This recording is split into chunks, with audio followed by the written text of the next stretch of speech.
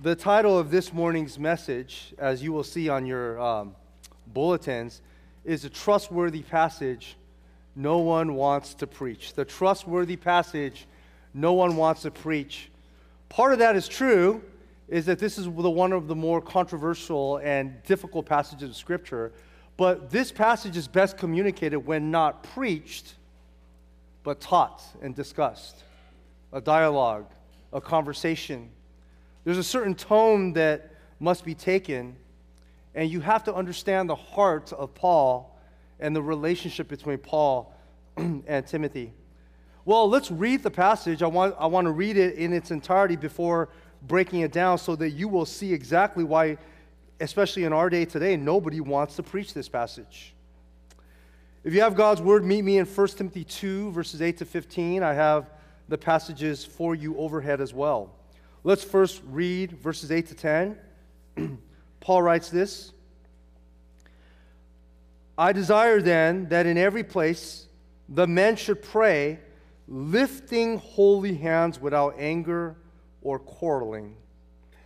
Likewise, also the women should adorn themselves in respectable apparel, with modesty and self-control, not with braided hair and gold or pearls or costly attire, but with what is proper for women who profess godliness with good works. Now, verses 11 and 12. Let a woman learn quietly with all submissiveness. I do not permit a woman to teach or to exercise authority over a man. Rather, she is to remain quiet. And the basis for that?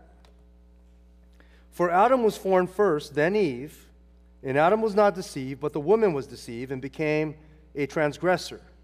Yet she will be saved through childbearing, if they continue in faith and love and holiness and with self-control.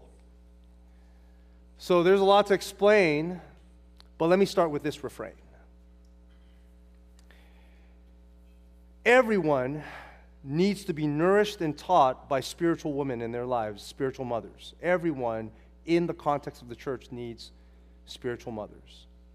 But there comes a time in every man's life where we need our spiritual fathers. You see, you have to understand and remember that Timothy understood everything that Paul wrote. Timothy's father, it is implied that Timothy's father was an unbeliever. Paul was his spiritual father. So upon receiving this letter, Timothy knew that Paul was not talking about the subjugation of women. He's not telling Timothy to establish domineering male leadership. He's not saying the woman can't talk ever or can't do any ministry or hold any leadership position. Timothy understood the heart of Paul. And what's even more significant is that Timothy's foundation was built by women. It's written in the pastoral epistles that Timothy was first taught the sacred writings by his grandmother and his mother. So Timothy would not be who he is without the spiritual woman who taught him. But Timothy needed the spiritual example of Paul. He needed to see an example of good, humble male leadership. That's the type of authority and teaching that Paul modeled for him and taught him. In the same way, I would not be who I am without my spiritual aunties. Still to this day, my aunties can teach me. They're not exercising authority over me in the office of a pastor, but they still have something to offer me. The first two women to share the gospel, the first two people to share the gospel with me were Sunday school teachers, women. And throughout my teenage years, women continued to teach me, but there came a time in my life where I became a man. As a young man, full of anger, full of pride, full of lust. You could put the strongest tiger auntie in front of me. I might be respectful in person, but in my mind, I'm thinking, you're not my mama. Don't tell me what to do. I needed my youth pastor, a man trained in the Word of God at the Master's Seminary, to sit down with me and teach me discipleship, teach me lordship. And then I felt called to ministry. I needed supervisors who were male pastors. Not because I wouldn't listen to the woman. And some of you would say, well, Hanley, that's a humility issue. Lady, let me remind you that humility, because that's how I would talk to you back then, right? Let me remind you that humility is a lifelong process of learning. How do you think you learn humility? By humble men modeling and teaching it. I would not be who I am without my spiritual aunties. But God knew I needed a man named Tony Firth, the late Tony Firth, in my life as a spiritual father. And I needed, above all, I don't know if he's here today, I needed Pastor Jackson in my life. My aunties taught me about the love of God and about the heart of God. Pastor Jackson showed me the heart of God and the love of God like a father. And so today I want you to see the trustworthy goodness of God's design for men and women in the church. You will see first, men, let's be honest, right? Paul's going to address, you've seen it, with men it's anger and quarreling. Men, we have pride. Our pride rises up when we're little. It rises up, and it's not that women don't struggle with pride. But men, if you've lived long enough, and don't ask your wives because you don't want to open the door, that over time, even as a Christian, you know how our pride takes on a different form? You know, once I was proud, a proud teenager, then I became saved and became a pastor, and there's moments where you have theological, doctrinal pride, and then you got to be humbled in that regard, right? But as you get older and you become an old man, if you aren't constantly applying the cross and the gospel, a man's pride takes on a different form. So Paul addresses anger and quarreling among men. Now, sisters, you can correct me if I'm wrong, but a woman's insecurity takes on a different form as they age. It's not that men don't struggle with insecurity, but women, from their teenage years and then into womanhood and into motherhood, and then this is why Instagram is a curse, right? And then into their senior years, unless the gospel is constantly applied, a woman's insecurity takes on a different form. And so Paul tells women, he addresses the issue of modesty, not anger and quarreling. Let's look at God's word so you'll see what I'm talking about. The first thing that we see today that Paul addresses is the attitude and conduct for men and women in the church. The attitude and conduct for men and women in the church. Notice once again, verse 8. I desire then in every place that men should pray, and scholars tell us that this term, every place, appears 4 times in Paul's letters. 1 Corinthians chapter 1, verse 2, 2 Corinthians chapter 2, verse 14, 1 Thessalonians chapter 1, verse 8, and here in 1 Timothy. You don't have to write down all those references. And every single time Paul uses in every place, it refers to the official assembly of the church. So his instructions apply specifically to the gathering of the local church.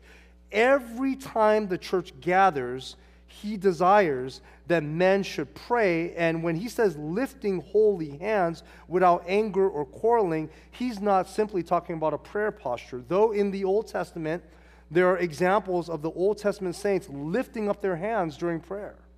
But Paul, he qualifies this by saying, I want men to pray. I want them to offer holy lives. He's talking about their conduct because he qualifies it with without anger or quarreling. And once again, this is attacking the pride of men. We know the false teachers were teaching weird ideas, and this might have caused division where the men are now arguing over different stories and false doctrine, or they're arguing over tertiary issues. Right? The men are arguing, and in the spirit of the book of Matthew, Matthew chapter 5, verses 23 and 24, where famously we understand Jesus calling us to reconcile with one another before lifting up your worship, before bringing your sacrifices to God. In the same way, he's telling the men, rather than being angry and quarreling, deal with your pride, reconcile, then lift up worship to the Lord, conduct that's pure. And then in verse 9, obviously, Paul's not saying women can't braid their hair or wear jewelry. I mean, some of you, as I read the scripture, I hope you didn't undo your hair. You know there's men who braid their hair too, right? At least in the church context that I listen to all the time, the men have braided hair. So this is not talking about braiding of hair or jewelry, right?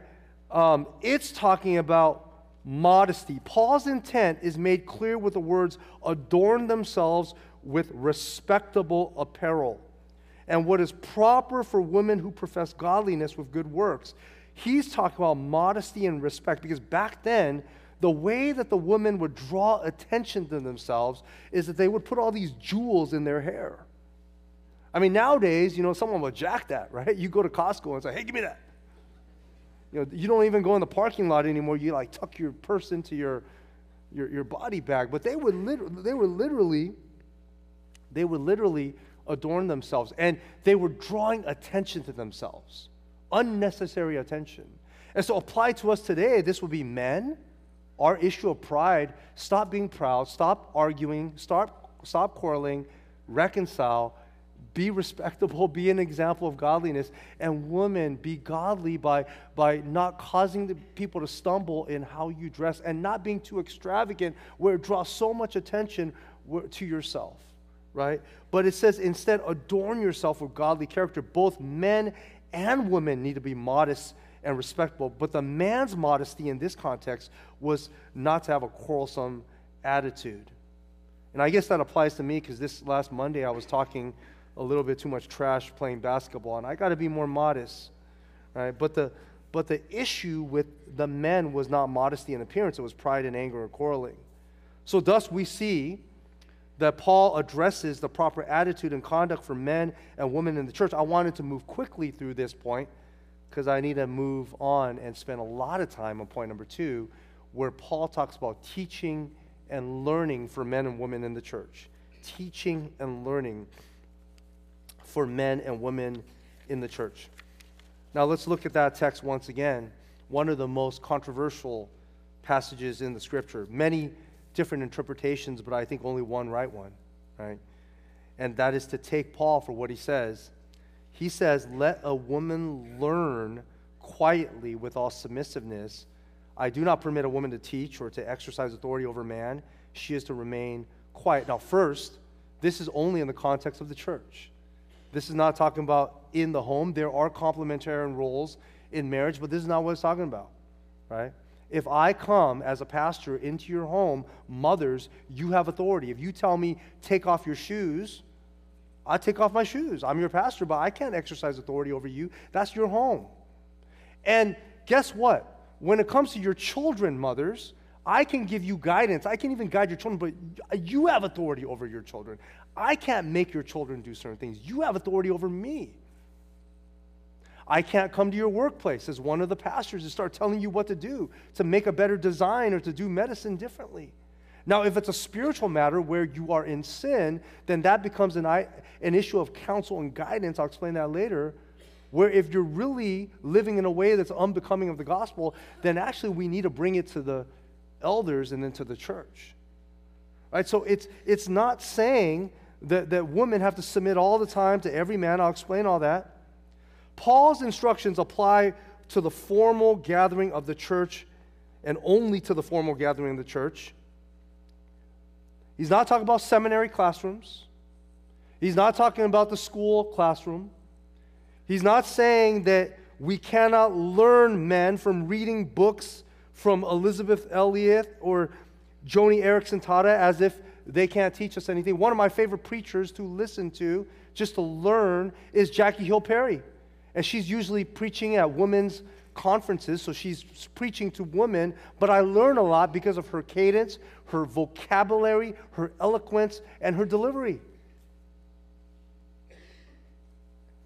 And so, men, we can learn from women, but this is talking about the context of the local church within the polity of the local church.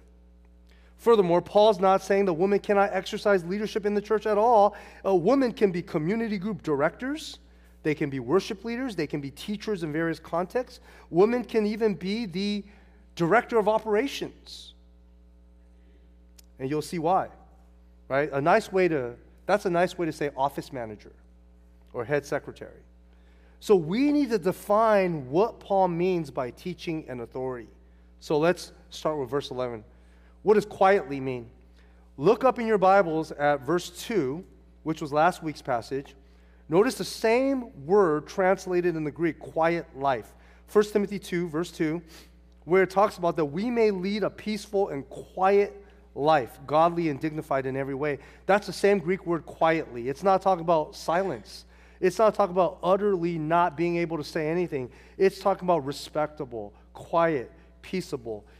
In this sense, quiet does not mean the women only could whisper, but men too need to lead a peaceful and quiet life. Submissiveness does not mean submitting to all men all the time. It does not even mean submitting to your pastor, as I mentioned, in every single context. Paul's not saying that women need to submit to all men. Women do not have to be submissive all the time. It depends on the context and topic. What this is talking about is women are submissive and quiet when the teaching and exercising of authority is happening by elders in the context of the local church, which I'll explain. But both men and women together are to be submissive when the public teaching is happening to the content that's being taught and to the male pastors who are teaching the word. Now, let me show you where Paul actually instructs women to teach. Titus 2, verse 3, Paul commands women to teach other women. Acts 18 and Romans 16:3, female co-workers shared the word of God.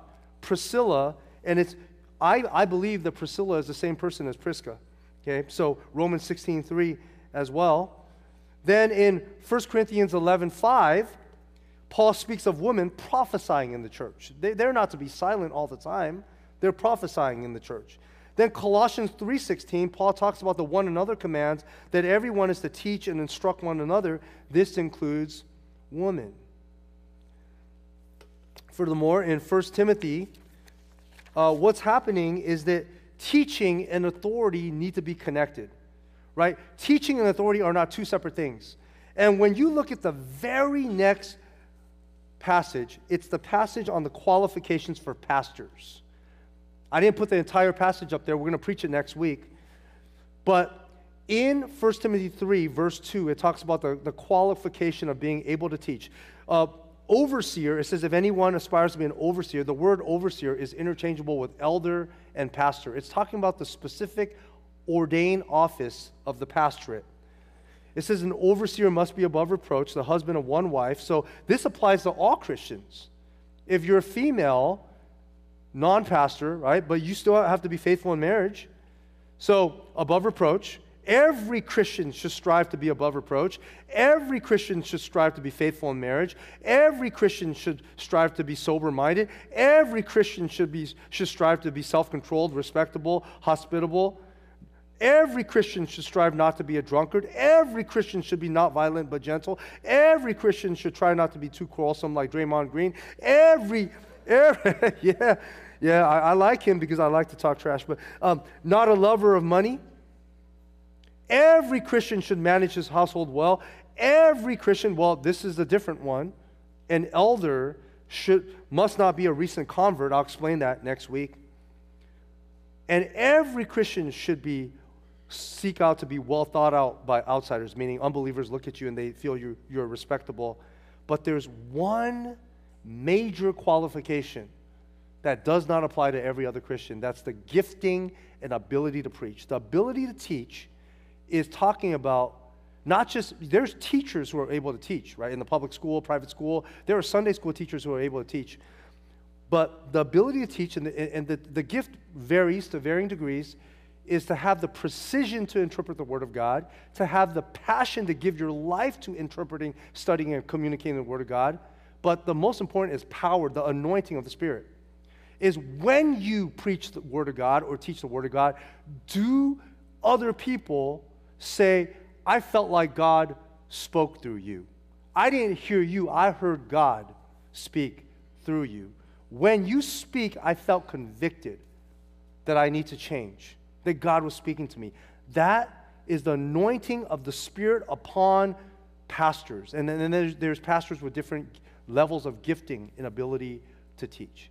That's the key difference that separates the pastor. Now, what is a pastor's authority? A pastor's authority is not the authority of command. The authority of command is given in Romans 13 to civil government, right? When there's evil, the police officers, law enforcement, we are pro-law enforcement, right? At our church, law enforcement, they tell you, hey, you're breaking the law.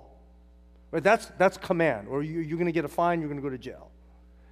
Parents actually have command authority because there are commands in the Bible that says, children, obey your parents.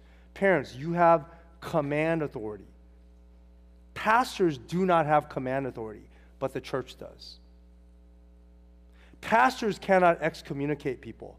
You have to bring it to the elders, and then to the 2 or 3, and then to the church. Pastors have the authority of counsel and guidance because a pastor's authority only comes from the Word of God. So that's why the pastor needs to be able to teach, because that's his only authority.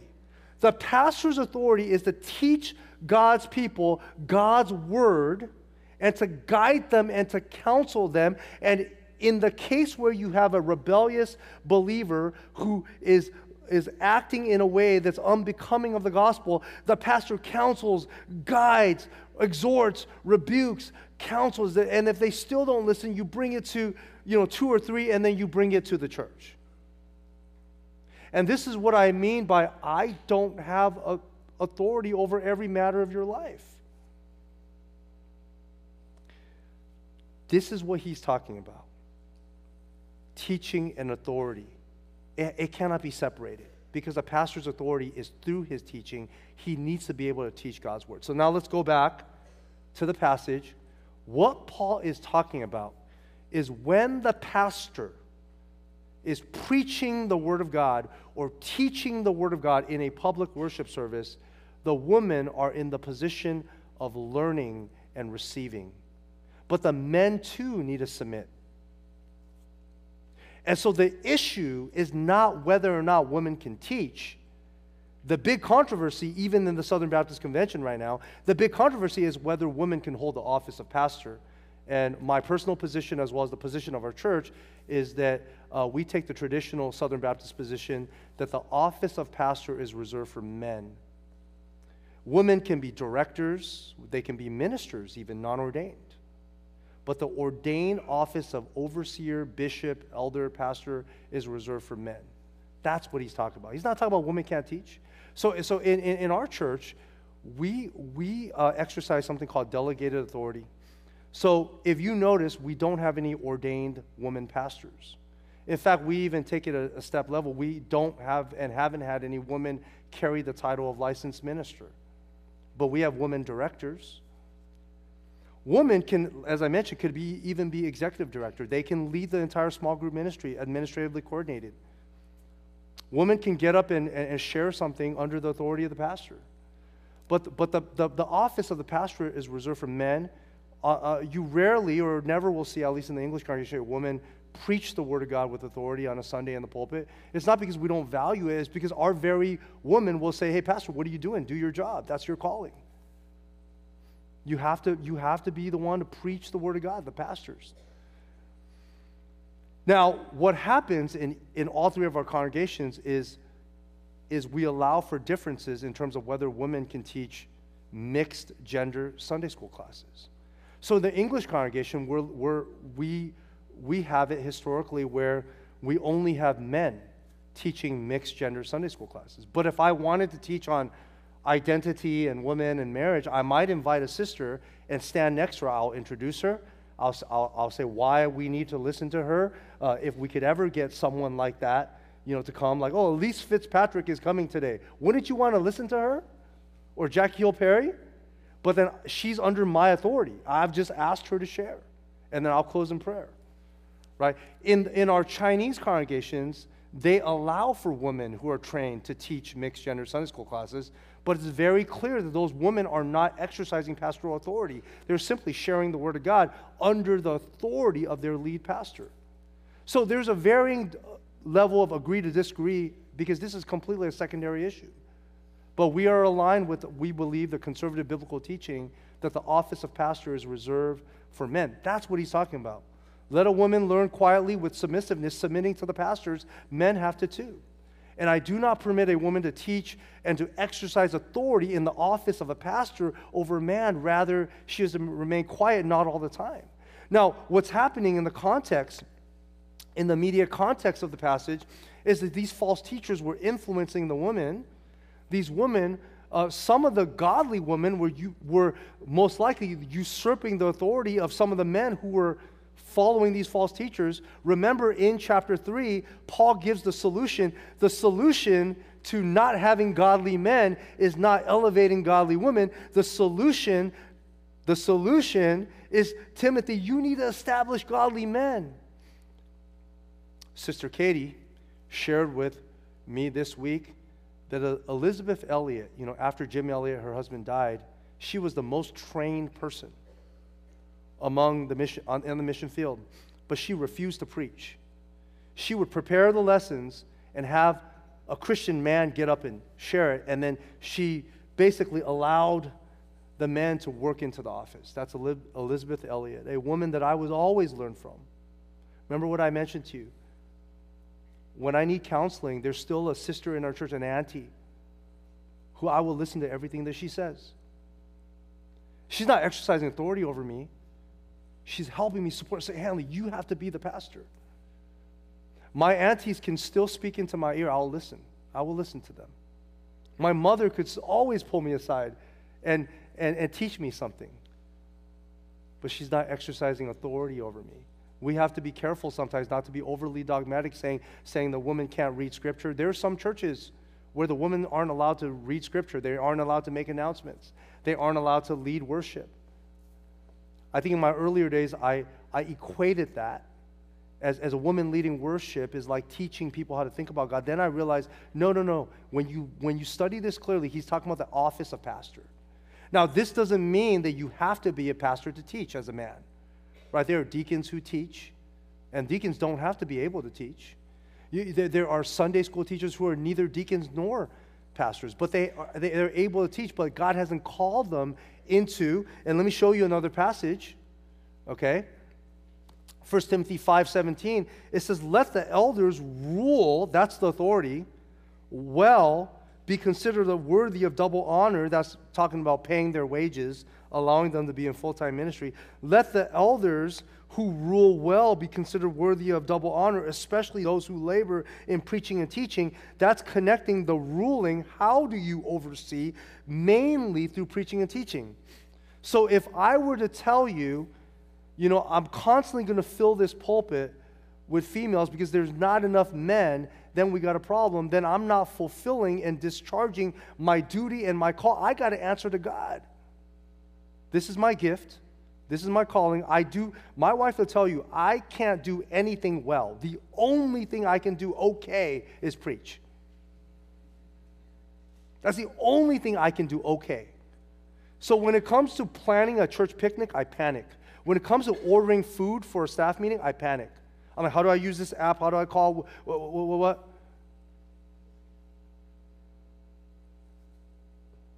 But my aunties, it's like a piece of cake. They organize an entire women's tea, women's dim sum. Women lead our church. You guys just don't know it. But the pastors are exercising authority and preaching the Word of God. That is our task. That is our duty. That is what we must do. Men who are called to ministry, when we don't preach and teach, we have to answer to God. So this is not a matter This is not a matter of silencing women. Now, let me show you this awesome example, because this is the example. Even this morning, I had two of my aunties, who I will always listen to, talking with me, conversing with me, right? And I'm learning things. I'm learning and considering. In Acts 18:26, in Acts 18, it talks about Apollos. Apollos is such a charismatic and strong preacher that some believe he wrote the book of Hebrews. That's not my view. Okay, I believe that Hebrews was written by Luke. Okay, and so we could debate about that another time. All right, but Apollos, he was preaching, and it said that he knew the scriptures, but it wasn't as accurate. So it says Apollos, he began to speak boldly in the synagogue, but when Priscilla and Aquila, two sisters, heard him, they took him aside, not to shame him. They invited him into their home, actually, and they explained to him the way of God more accurately. So these women were teaching him, and he became a better preacher. That's the story of my life. My wife will tell me, why'd you say it that way? That way it could have been different. You need to study more in this area. Without her, I wouldn't be as clear of a communicator. And so men need women in our lives, but we need to step up. You know, in fact, I would say in our cultural context, it's more the women who are eager and willing to lead. They have a joke called Pam, passive Asian male, and I say in our Chinese heritage, it's spam, super passive Asian male. And so actually Paul's exhortation is, men, step up and lead. Because the women want to come under good, humble leadership, not domineering leadership, not angry leadership, not forceful leadership, not proud leadership, not putting what women submit because Paul says so. That's not what he's saying. But humble, good authority. Because then that's the authority he's talking about. Okay, so that's what he's talking about. He's talking about the office of pastor. But thirdly, he grounds his... Paul, why you make it so difficult, brother? He grounds his basis on the role of women in the church on the created order. And if he just did that, it'd be good. But why do you got to go to childbearing? Hardest passage, and one of the harder passages of Scripture. Let's look at it. So you're saying that the men are the leaders in the church, and the women have different leadership roles, but not the office of pastor. Why? Verse 13. Because God is a God of order, the church is orderly, and for Adam was formed first, then Eve. Right? So he's talking about created order. And Adam was not deceived. Oh, why you got to go there, Paul? But he does. Adam was not deceived. But the woman was deceived and became a transgressor. Verse 15, yes, she will be saved through childbearing if they continue in faith and love and holiness with self-control. Now, when I wrote out my manuscript, I ended up with 9 pages. I usually have 5. I say, it's Chinese New Year. It's the year of the dragon. Maybe they'll let me drag on. But I don't think I can. So I'm just going to make this simple. Okay? Yeah, thank you for that. Okay? In verse 14, Paul grounds his exhortation on Genesis 2 and 3, the created order. God is orderly. He formed Adam first. That doesn't make Adam or men better than women. It just means that God's order for leadership in the church reflects his order of creation. Also, when it says Adam was not deceived, this is not saying Adam's not wrong. This is not saying Adam's not wrong. Adam's job was to crush the head of the serpent, and Adam should not have eaten the fruit.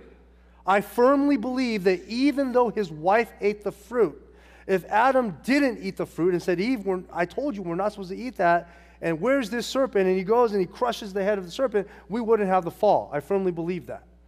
But we needed Jesus, the true and better Adam, not the true and better Eve. Right? We needed Jesus to come to crush the head of the serpent because Adam failed. Now, the reason why Paul mentions Eve being deceived is even before the fall, which is confusing to me, even before the fall, you already see God's created order being reversed. Let me explain to you why. Satan's crafty. Okay, so he goes after not Adam, but Eve. Why? Because Adam was the one who had to submit to God. And Adam got the command and instruction directly from God. Do not eat from this tree. You can eat from all the trees of the garden, but not this tree. And Adam tells his wife. Eve didn't hear directly from God. Now, Eve gets into a conversation with the serpent. And my question is, since when did snakes start talking, Slytherin? Snape is my favorite, by the way. He makes me cry when you find out his real identity in Harry Potter. But when did snakes start talking? So Eve could have said, okay, hold up. Adam created order. Adam, this snake's telling me I can eat it, but you said God said we can't. Who's right? Right? And Adam could be like, what? Let me kill this snake. But instead, she listens to the serpent, eats the fruit, then gives it to her husband. Foolish man, he eats it too. And then he blames his wife. And then the wife blames the serpent. Right? That's Genesis. Go read it, Genesis 3. So that's what he's talking about. He's not talking about that Adam's not at fault. He's saying that when Eve listened to the serpent, she was already reversing the created order. And so that's why he's grounding his context is the created order, that Eve was the one who was deceived. And she should have went to her husband, and then her husband should have done the right thing. So that's the first part. Okay, so hopefully that clarifies you the first part where it says, for Adam was formed first, then Eve, and Adam was not deceived, but the woman was deceived. She became a transgressor, but so did her husband. The fall of man came, not just because Eve ate the fruit, because Adam ate it too. But verse 15 is tough. It says, yet she, that she is clearly Eve. Notice in your Bibles, yet she, right, Genesis 2, leading to Genesis 3, she will be saved through childbearing if they, that's the confusing part, that extends it to all women, continue in faith and love and holiness with self-control. Now, the childbearing here refers to both the consequence of the fall and the promise of the deliverance from the fall. So remember, what was Adam's consequence? Adam, you're going to have to go to work. What? Yeah, it's going to be hard. I mean, we would have all loved our work, but it's like, it's going to be really hard for you when you work the field. That's your consequences. For the rest of your life, you're going to be worried about provision. You're going to worry about taxes. Well, I wish you told me about the taxes, God. Right. But for the woman, and all women, there's a pain in childbearing. But I want you to think about this. It's not just childbearing, it's child rearing. And that's part of Adam's job too. Raising children is difficult. But not only that, remember when Timothy was written. Many women back then, without the medical technology that we have today, not only was giving birth very, very painful, many women died from childbirth. And some of the complications that come with childbirth even today, it would stay with them for the duration of their lives. And they also didn't have contraception the way we have it. So you just many children and lots of complications for women. And this is part of the curse of the fall. Eve could have said, God, I don't want to do it. But the only way that she would be saved spiritually is by saying, God, I'm going to trust in your promise that one of my descendants is going to crush the head of the serpent. And that's the promise of Messiah. So Eve had to bear children. And you have to understand Eve's pain. Try not to get emotional, you have to understand Eve's pain, right? She's sinned. She feels guilty. Whenever she thinks of other women suffering, in her day, she's probably feeling this is my fault. But, it's part of God's plan. It's my fault. And so she has children, and she's got to be thinking, okay, one of my descendants, one of my immediate children is going to be Messiah. What did Cain do? He murdered Abel. Mothers, what if one of your sons murdered your other son? And you're thinking, God, but you promised one of my children is going to be the Messiah. So she has, after Abel's death, she has Seth. Seth is not Messiah. So she died trusting in God's promise. but she had to keep bearing children. And everybody in the line of Eve continued to bear children until Messiah came.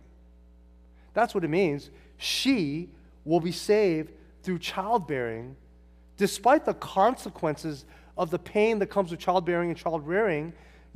She will be saved by continuing to trust in the Messiah. Now, the challenge is when Paul goes to they. If they continue in faith, that means all women. If they continue in faith.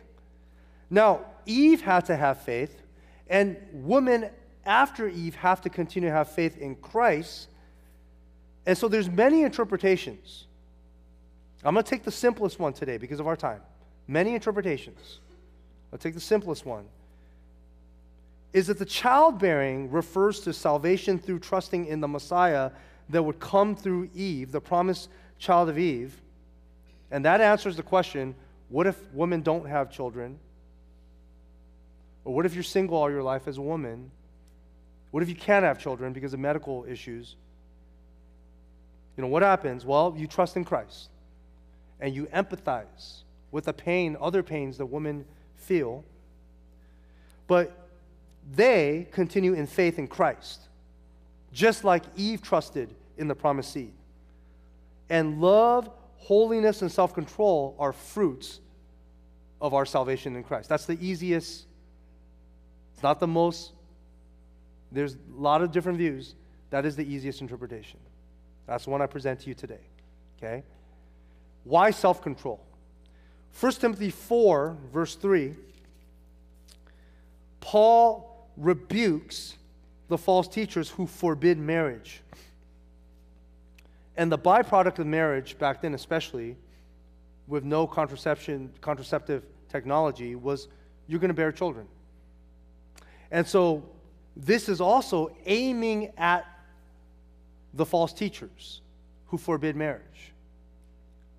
But I think applicationally today, you can say, now this doesn't apply to everyone, but for some people who are thinking, you know what, it is too painful to have children physically, and it's too hard to raise children, let's just not have any children, which is, you know, when you go to the real secular society, then the challenge there is, no. The answer to the curse is not to run away from the curse, but to trust in God's design for the family. If you will to have children, if God wills it for you to have children, if you desire to have children, then trust God's design, but you're safe through trusting in Christ. Your salvation comes through Christ, but trust God, right? And self-control in that context would be don't follow the way of the false teacher. Don't follow the ways of the world to escape the consequences of the fall. And for men, escaping the consequences of the fall is not don't work because it's too hard, but it's to work, know that the difficulty of our labor is because of the fall, but we are ultimately saved through Christ, salvifically. But we got to go through the consequences, but knowing Christ brings us much more hope and makes things much more clear for us. Okay? So that's the understanding of the passage. The big idea for today is that God's design for men and women in the church reflects the goodness of His created order, which is redeemed through Christ. God's design for men and women in the church reflects the goodness of His created order, which is redeemed through Christ. In our passage, we saw God's good design for humble, not proud, domineering, or abusive male leadership, but humble male leadership in the pastorate. And I mentioned earlier, I would not be who I am if it were not for the spiritual women and the aunties who continue to speak into my life. But I want you to hear the heartbeat of Timothy, who had these spiritual mothers in his life, and his understanding of what Paul's saying and why Paul's being strong. Timothy would need to address older men who were unqualified for leadership. What a daunting task. He could not go to his mother and grandmother and say, "Could you do this for me?" Some of the women were being deceived. He could not say, "Hey, woman, can you go and rebuke these men? Could you bring them down?" Yet God would empower Timothy with gifting and with the Word of God. Timothy's only weapon was the Word of God and His character. That's the qualifications for elders and pastors. So I will end with this anecdote. Paul was worried about false teachers deceiving and damaging the faith of the church, but he had equipped Timothy, not only with instructions for male leadership, but he had modeled for Timothy what good and humble authority looks like. And here's my anecdote. What if Timothy had to write a letter back to Paul? It might sound something like this. To Paul, my spiritual father, from Timothy, your spiritual son. I know you are afraid, Paul, that the churches will fall to false teaching. I know, Paul, you know your days are numbered. But rest assured, my father, find your rest in Christ. You have fought the good fight. Now it's my turn to chase the false teachers away. Paul, I've seen your good and your bad. You modeled for me what it means to grow in humble leadership. I saw how you quarreled and you weren't patient with John Mark. You weren't patient enough to disciple him. So you got into a sharp disagreement with Barnabas. But later on, I've seen you grow. I've seen you find John Mark valuable in ministry, reconcile. I've seen you reconcile with Barnabas. I've seen you grow in grace and truth. You tell me not to be timid and to correct false teaching, and I've seen how you stood against false teachers. I've seen you suffer persecution and opposition. I've seen you remain steadfast. They put you in prison, Paul, but they couldn't silence your pen. I've seen you chase away many false teachers. I know your love for God's flock, and I know your concern about their future. But rest assured, while my grandmother and mother taught me the sacred writings, I'll be okay. We'll be okay. Because even though I had my spiritual mothers in my life, I'm okay because, Paul, you were a spiritual father to me. Because you were my spiritual father. Now it's my turn to rise up and to raise up godly men. It's my turn, together with the spiritual women in our church and with the godly men that we raise up, it's our turn now, Paul, to chase the false teachers away. You prepare to go home and see our Savior. I could not for a moment, while writing this text, not picture in my mind Pastor Jackson. I'll tell you a true story. It's a little embarrassing. This last Monday, I was really stressed out. We were playing basketball. You ever play basketball with Pastor Jackson? He'll slap you around a little bit. So I got hit by someone else. Pastor Jackson hit me a few times. I didn't call foul. Are you here, Pastor Jackson? And I looked at Pastor Jackson, and I said, I looked at one guy, I looked at Pastor Jackson, I said, hey, stop slapping me. All you do is slap.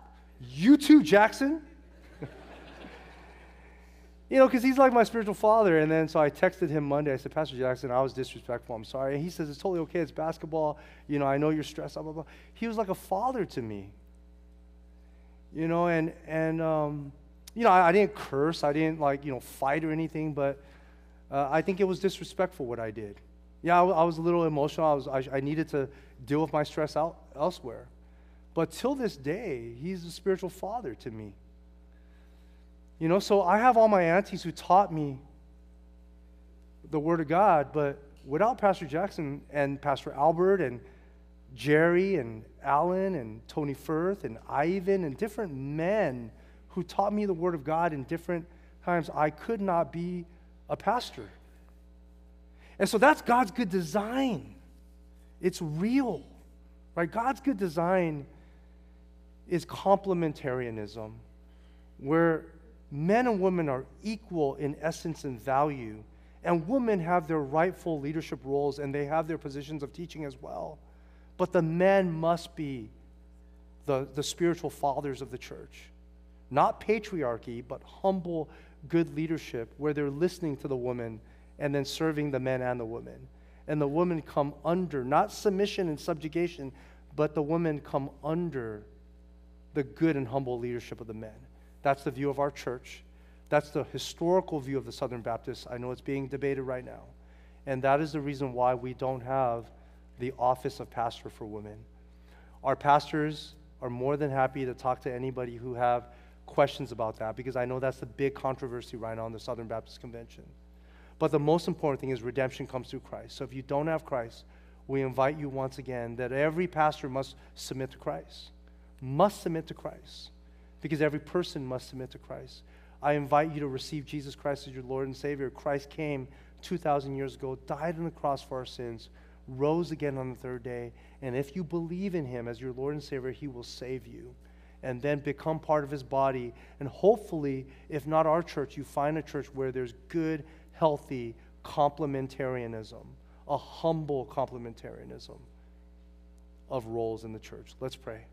Father, we just thank you for your word. We thank you for its clarity, even when it seems confusing at first read. Father, I pray, Lord, for our church that we would humbly apply what you teach us in Scripture, that we would value both men and women rightly, that we would honor women and honor men in the ways that you want us to. We pray, Lord, that you would allow us to set an example and protect us from the enemy, because we know that spiritual abuses happen in churches. We know that there are pastors and spiritual leaders who have abused their authority. We know that there are men who have abused their authority with women. We pray, Lord, we don't take for granted that this won't happen ever in our context, but we pray that you would protect us by keeping us accountable, keeping us healthy, keeping us humble, Lord. And I think that's the most important thing, that you would keep us in humility, submitting to your word. Father, I pray that you would do that for our church. I pray, Lord, for anybody in here who has yet to receive you as Lord and Savior, that they would submit to you above all people, that you would draw them to the saving knowledge of Jesus Christ today. In Jesus' name we pray. Amen.